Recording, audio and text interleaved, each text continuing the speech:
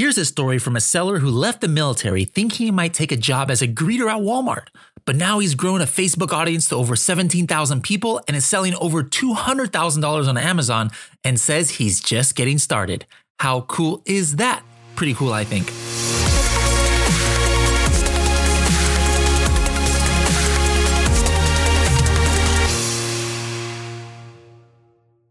Hello, everybody, and welcome to another episode of the Serious Sellers Podcast by Helium 10. I am your host, Bradley Sutton, and this is the show that's a completely BS-free, unscripted, and unrehearsed organic conversation about serious strategies for serious sellers of any level in the e-commerce world. And we got a serious seller on the line with us today. Now, tell me if I'm pronouncing your name right. Is it Sharon? Yes, sir, it is. What's good, Bradley? How are you? What's up? Now, before we get into your origin story, I got to get into the origin story of your name because it's very rare that I meet somebody with a name that I have never heard of in my life, no matter what country they're from. But you are absolutely the first Sharon that I've ever met. So what happened there? Like, is there a meaning base? So like some fancy meeting like that your parents did there? Or what's going on? In all honesty, there is not. I was named after my mom's best friend. Who happens to be a girl. So it's a universal name. Fancy that. Was she like spelling it Sharon or she spelled it the same way as you? I'm assuming it's the same as mine, which if you read it, it's read Sharon. And it gets it gets a lot of mispronunciation. So yeah, Sharon is pronounced. But it should be pronounced Sharon or Sharon? It's pronounced Sharon. Sharon. Okay. All right, Sharon. Let's talk about where you grew up now. I believe you live in Texas now, right? That's right. Is that where you're born and raised? Oh, no. I'm a Florida boy, born and raised in Jacksonville, Florida, home of the Jacksonville Jaguars. Okay. I'm sorry about that, but hey, I'm a Charger fan or been a Charger fan most of my life, so I know the struggle about not having a great team most of the time. I did 12 years in San Diego, so I was a Charger supporter. Okay. Growing up, what did you want to be?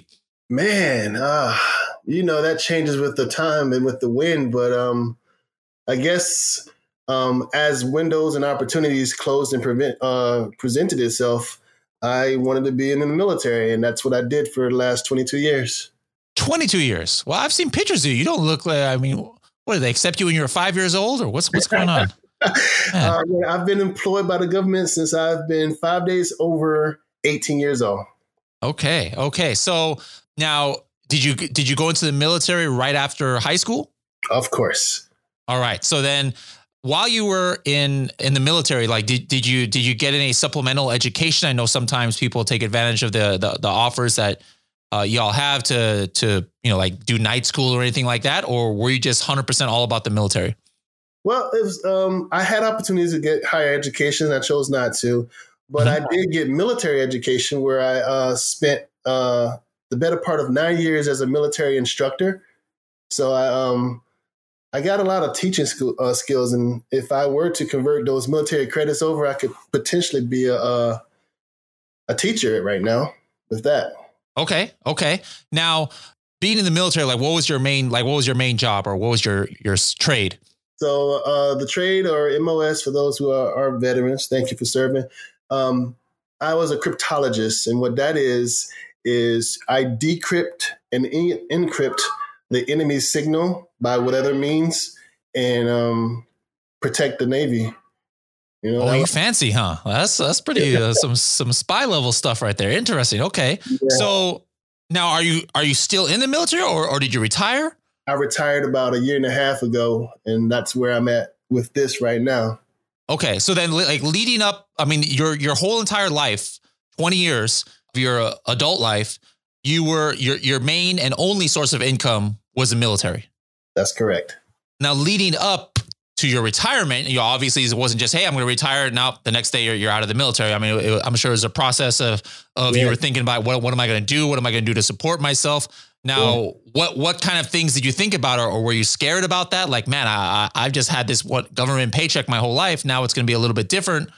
What was your thought process there? Very scary and realistic story coming up. I was about 3 years out from retiring after doing 22 years. And it hit me like, man, in 3 years, I'm going to be out of a job. So I started saving big, living small and saving big for a home to buy.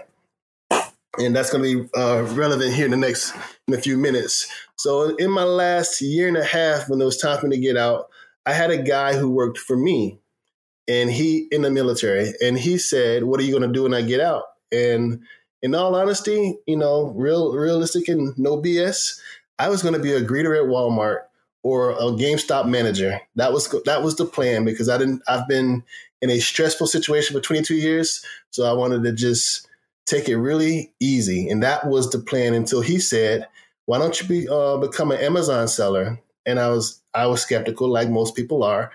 And he was like, "I make $40,000 a month." And I said, "Prove it." So he opened up his Amazon Seller Central homepage and showed a check for $19,000 being deposited. I'm like, that's only 20, as if 20 wasn't enough, right? And then he said, "Well, that's 2 weeks." And then I was sold from there. And the last 18 months of my military career was me getting knowledge and learning how to use different tools to launch an Amazon business. And 2 years later, here I am doing a podcast with you. So when was this about, as far as on the timeline of when you actually did retire? That was I was about 18 months out before I retired, where me and the person that worked for me had that conversation. So was he was a coworker? He was in the military as well? Yeah, he actually worked for me in the military, and he's a part of the Helium family as well. Oh, okay. So then at that time, when you were first starting to get into it, you didn't know anything about Amazon. So like, what was your learning curve like? Yeah, absolutely nothing. I grew up selling stuff since 9 years old, lollipops in school, CDs in high school, stuff like that. So I had the seller's mentality, but the learning curve could be a very peculiar situation, because I like I said, I didn't have any higher education. So, there's a lot more to this type of e-commerce business other than buying low and selling high. And, it took me 6 months to find my first product, because I was in a group that wasn't as aggressive as the one that I'm in right now. And I just took it in every step, trying to get more knowledge. And at the 6 month mark, when I started selling, the first year was awesome, man. And so did you start selling before you got out of the military? Oh, yes. I was on the hustle theme, and I was about 6 months. So I was about 6, 7 months in, left in the military as I started selling. So, I took that as leverage. I was around, 30, 40, 50 people at a time. And I was like, "Hey, if you're interested in my product, buy it, this, that, and the other."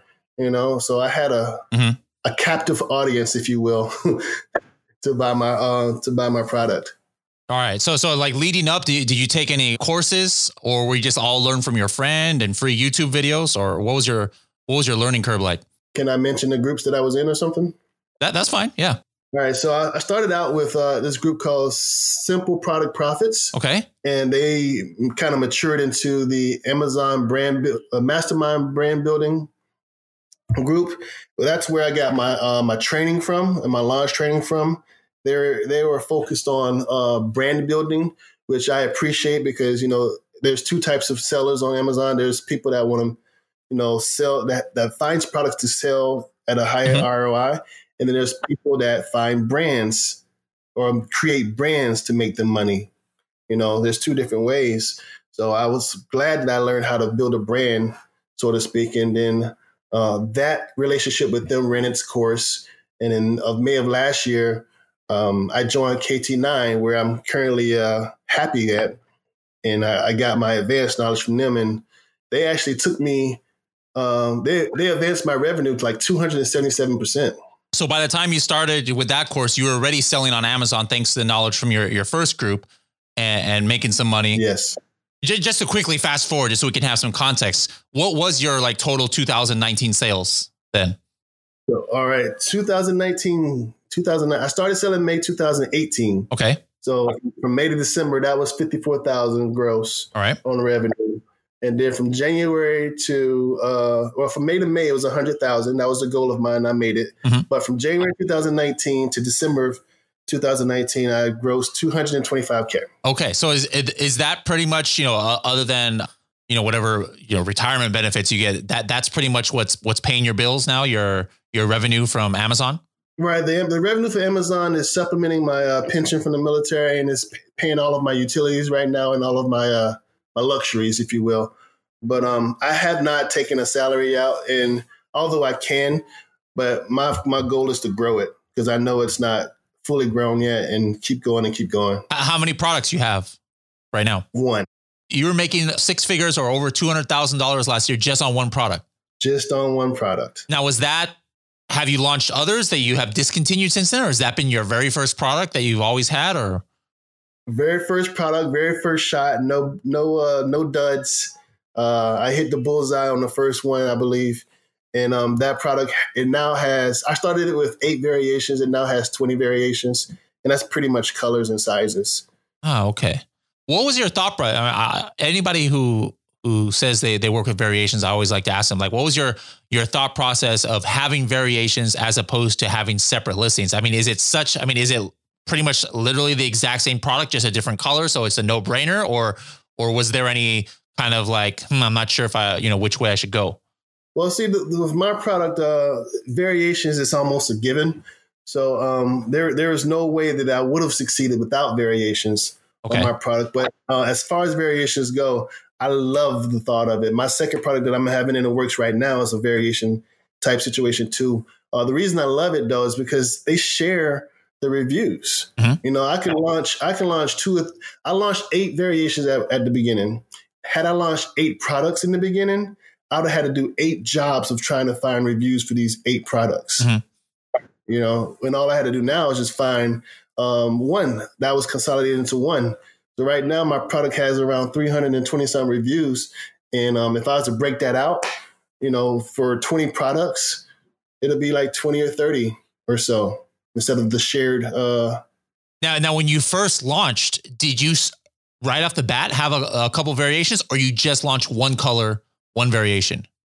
No, I had 8 variations at the beginning. So how was that like? Because, sometimes, and I tell people, there's no right or wrong way, but then I say sometimes I tell people, like, hey, when you're just starting out, you might not want to go with the variations because you're not sure which one's going to sell. So you got to buy equal. And some of these factories, they want to, you got to buy 500 of each color. Now, how was that? How were you able to start from the beginning with 8 right off the top? Did they have a pretty generously low like MOQ on each variation, or what happened there? Well, I guess I was blessed with finding 2 suppliers that had an MOQ that no matter the color of the variation. So I could buy 100 of this color, 100 of this color, 100 of this color. As long as the MOQ was over 500, I can make it work. Okay. And that's how most of the people in this category, most of the suppliers in this category works. It doesn't matter the color, it doesn't matter the size.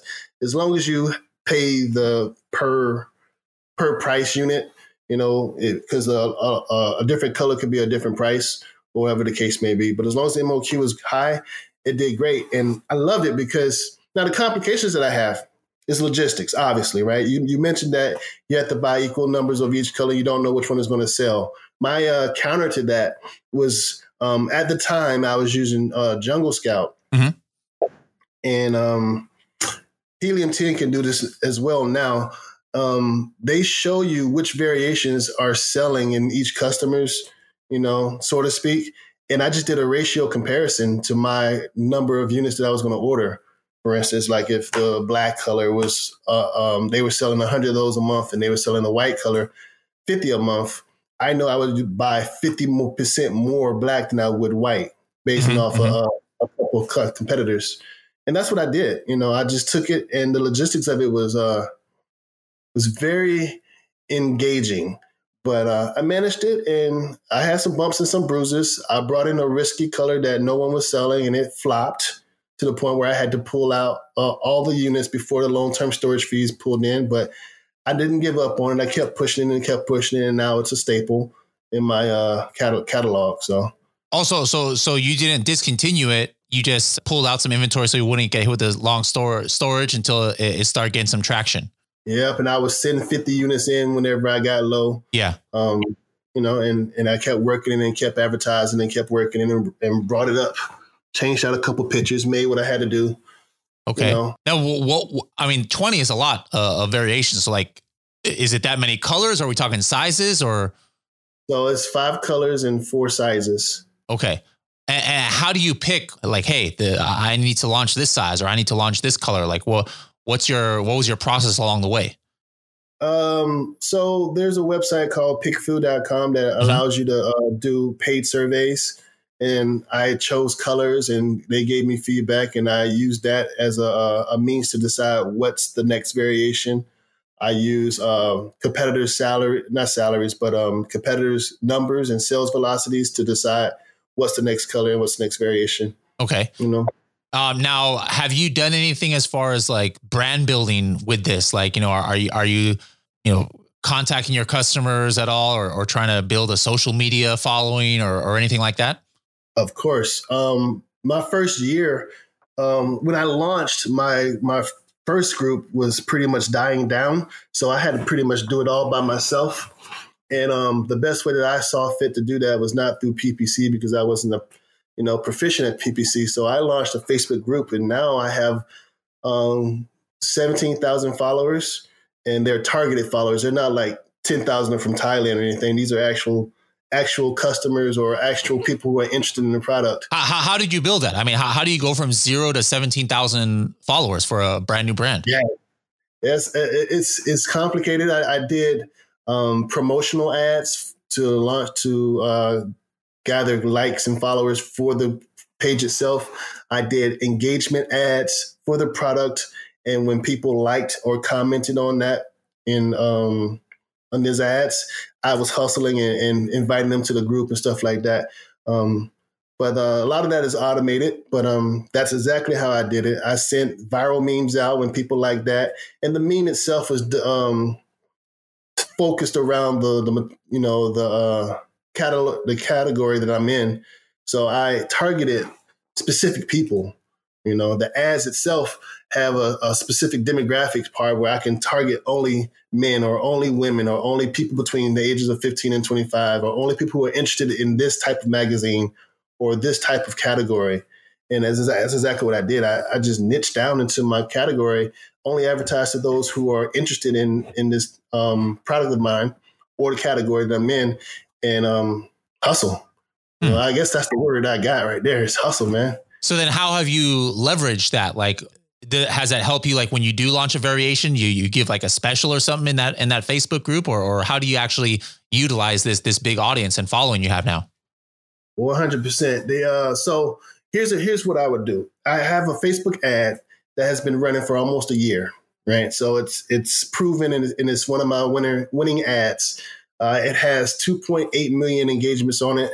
It has 30,000 comments, 15,000 likes, and stuff like that. So what I would do, those comments started out with tags.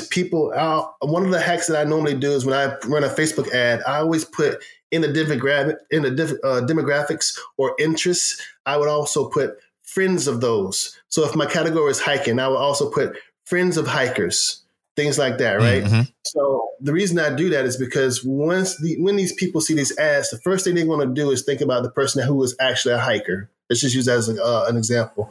So they tag their hiker. And when they tag their hiker, I go in there and say, hey, just to let you guys know, I got a sale going on or I got a discount going on, this, that, and the other. That does two things. When a person's friend tagged them into a Facebook ad, that's social proof right there. That's saying that I believe in this product and you should check it out. That's more than your first 1 or first 5 reviews, because now I have a potential buyer who's been directed by somebody they trust to go and check my my ad out. Mm-hmm. And when then those comments turns from tagging people to saying things like, I tried this, I love it, you should too. And when I see posts like that or comments like that on my ad, I go back to the person who said, I tried this. How did you like it? I loved it. Would you mind leaving me a review? So I got about 20-30% of my reviews that way. I like it. Now, you said you're trying to expand out, not just to have this one product and expand the line. Now, are you looking in completely different categories, or are you looking to try and launch something like under the same brand and with that same audience? Currently, I have a 4 product brand situation that I'm trying to get off the ground. So once I get 4 or 5 products under this one brand, I most definitely will move on to a different brand. But I'm actually building this brand up to a point where I believe his name was Kevin, said, build it up to where people are interested in buying it. And that's the goal. Yeah. Okay, cool. So what's your timeline of when you're going to launch, technically not your second product since you got 20 variations, but your second product line here? Right. The second product in this brand is actually on the water right now, coming over. So it's going to be like launching all over because it's not a variation. It's a second product. Excellent. I want to have the other 2 products up before August because a dear friend of mine, you know him, Taylor. Yes. Hyatt. He challenged me to make $100,000 a month. And my method to get there is 4 products at $25,000 each. Okay.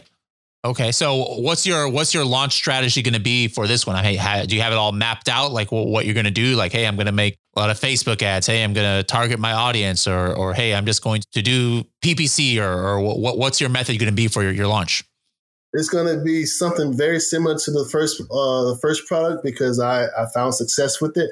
So I'm definitely going to try that out where I'm going to leverage the 17,000 people that I have following right now. I'm going to do ads directed to the same demographics and same interests of those people that I have as followers. Primarily, it's going to be a Facebook launch until I get a reputable number of reviews to compete with the other sponsored ads in whatever placement I choose, and whether it's at the top of the listing or on top of the category or middle or bottom. And I'm going to adjust accordingly with PPC. If anything, KT9 has taught me that PPC is a very profitable situation. I would launch with that, but I just believe in my skills as a Facebook advertiser more than I believe in 10 reviews going up against those who have hundreds. Okay, cool. So how did you find this other product that's on the water right now? I use Blackbox. Oh, see, hey guys, I didn't know he was going to say that. I was like, I was hoping he would say that, but I wasn't sure. So I'm like, okay. So like, what did you use the Blackbox for products or Blackbox for keywords or? All right. So honest to goodness truth, I use Blackbox for keywords, and I used it for keywords specifically because I'm inside of a brand. So I don't need a large net. I need a specific net to find this product that can go into my next product. So I put in keywords that are similar to the category that I'm in right now. And that way it just filtered down to a couple products. Another method that I like to use that I'm kind of promoting myself is I let Google do some of the work for me. I would go to Google and say top 25 or top 50 or top 100 fitness products, of 2019. And these article writers would go and they will vet these products to see that they're popping or that they're popular. And then I will go and research them myself using the X-ray tool on Helium 10 to see if the category is valid enough for me to sell in. Oh, okay. So you like take a look and make sure that not everybody in that category's got 1,000 reviews already, or not everybody's barely selling anything, but that there's demand and right. Signs that there might be less competition. Right. And that method where I use the Google, that's just if I didn't know what was the next product for me, I'll let these article people find products and then I go validate the category.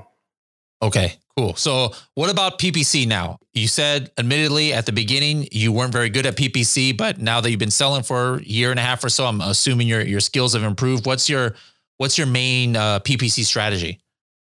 Okay, so I've been selling for about 21 months now, and I met KT9 in May of 2019 where they turned me on to PPC because before then I was not good and I was using it only to stay relevant on page one and not be profitable with my product. My strategy now, I have a lot of different ones. I recently just tried a 3 PPC method from you guys' training, Helium 10, and that's currently in the works right now. Too soon to tell how that is working for me. Mm-hmm. But one of my main ones right now is I have this thing called the Ace and Grab, where I would make a product listing campaign instead of a keyword listing campaign. And I would latch on to those who are selling And after the customer have done their window shopping, I give them a last effort and I add value with a clippable coupon to come and buy my product instead, as they are on the listing of the person that I'm attaching my ad to. Another one I do is I take a list of high search volume keywords, and make a PPC ad for that. I take a list of low volume search keywords, and I make a listing for that. A PPC sponsored ad for that. Okay. Cool. I like it. And I definitely like to hear how the three campaign is going to work out for you as well. Now, going back to the beginning, whether somebody is currently listening to you, they're about to get out of the military, or they're just, somebody brand new, haven't considered selling yet. I'm sure, as you know, one of the main worries that people have is, well, how much money, do I need? So how much money did you need to launch your, what was your initial investment like before you actually got product into Amazon? So I had made a statement earlier about how I started saving at 3 years for a home. When I found out about the Amazon product, I reached out to my wife and I was like, look, so I have this venture I want to get into and I need to take half that money. And after the 2 weeks of fighting back and forth, she finally let me have it. And that turned out to be about $15,000. Okay. I wanted to use it conservatively, but I started out with $7,000, and the method that Simple Product Profits wanted me to do to launch fell through. I'm not going to mention what it is, but right before I started launching, they said, don't launch that way. You'll get in trouble. Right. Mm-hmm. So I had to come out with a different strategy, which was Facebook ads for me. And which is a blessing in disguise, because I could be a part of the peers that I have or had who are not selling anymore. But that 7,000, based on my franticness of gathering some followers on Facebook, because my thought was, if I could just get to 2,000 followers, 10% could be my launch group. 10% of them would buy. And it turns out that 500 bought instead of 200. Oh, wow. And I wasn't prepared for that. So I used the other part of the 15,000 to buy more product. And here I am today, So could you have done it with less than? So theoretically speaking, you could have done it with half of that and then just turn the money around from that first, whatever you made from the 7,000. Or were you profitable in that first 7,000, or you were still upside down on that? Well, I didn't make 15,000 my first month. I don't think I recouped the 15,000 back until like month 3. Okay. But I definitely, knowing what I know now, I could have budgeted in a different way. And I just think that the growth of my product would have been slower, but it's definitely doable with $6,000. All right. And what's your profit margin like? My profit margin is around 47%. My net profit is around 20%. After all your Facebook ads and PPC and things like that? Yeah. Okay. All right. That's not too bad. So, and how much does your product cost? Like, what's the retail price of your product? The retail price is somewhere between $25 or $30, depending on which company. So then, like, if somebody had a $15 product, then that's just that much less that they might have had to invest in the beginning. Oh yeah. Yeah. The range that people should definitely seek out product retail prices for is between $15 and $50, because that's the impulse buying range of a customer where they will think less to spend that amount of money, right? And if you find a $15 product, you wouldn't need like $6,000, $7,000. You wouldn't need the $15,000 that I had to get started. Yeah. Okay. All right. Now, before we get into your 30-second tip that you're going to be able to share with us, I want to play a little game here. It's called the search volume game. All right. Now, don't be having Helium 10 open and cheating to get these search volume numbers. I'm going to give you 3 keywords that are all related to each other, and I'm going to tell you the different search volumes that they have.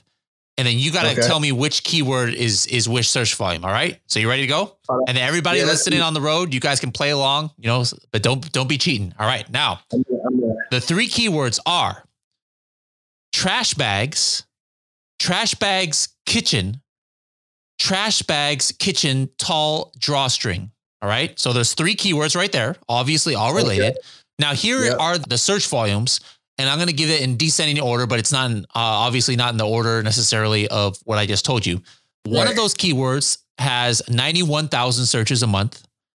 One of the keywords has 8,400 and one keyword has 1,000.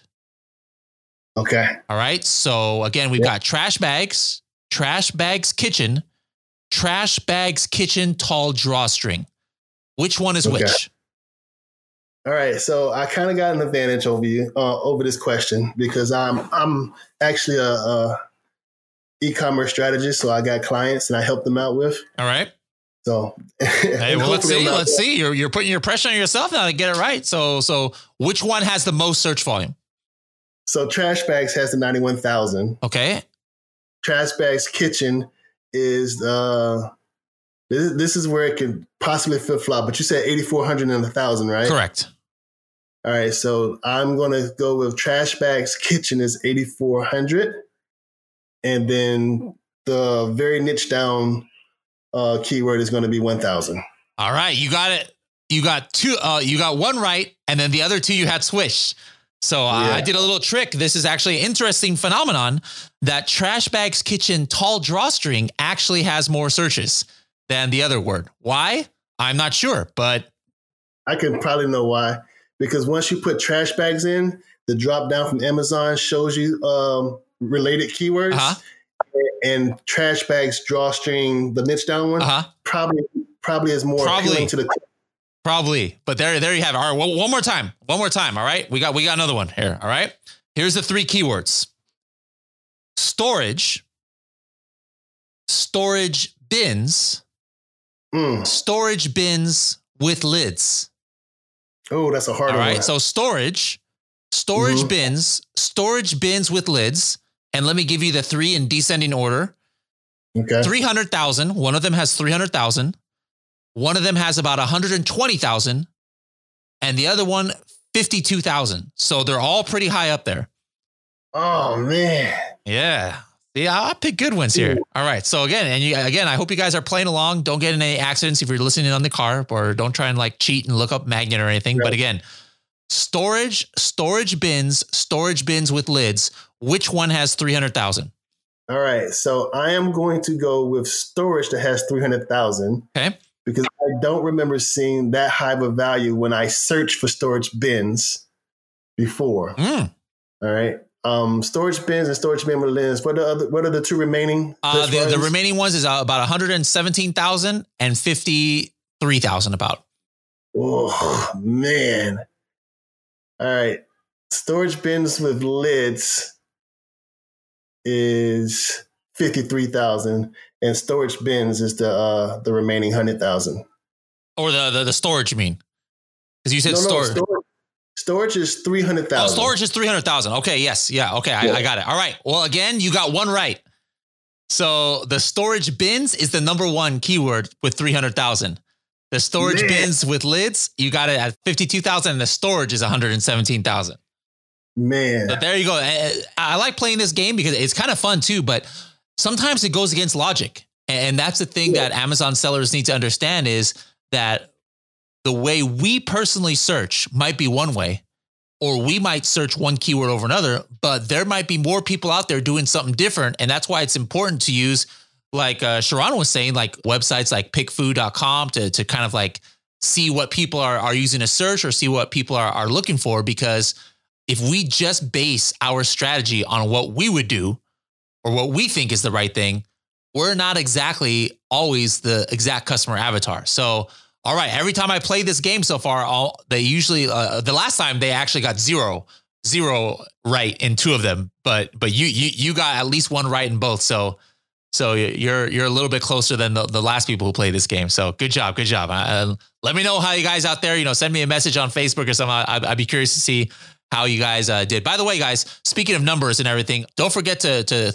give us a review on whatever you're listening on, whether it's on iTunes or Apple Podcasts or Stitcher or Spotify. Hook us up with a review. Let us know. Give us some love there. Now we got to the part of the show that we call which is the TST, or 30-second tip.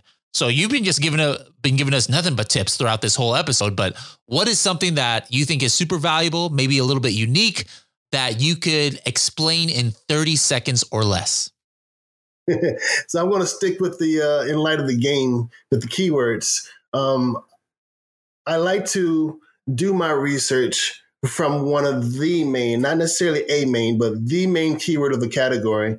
And the reason being is because let's just say the main category, the main keyword has 30,000 searches a month, right? That's 1,000 chances a day for you to get your 5, 10, 15, 20 sales a day amongst the page one, which is typically 60 people, right? If you do your research from a small niched keyword that has 300 searches a month, that's only 10 chances to get you 1, 2, 3, 10 sales that are divided amongst those 60 people on page one.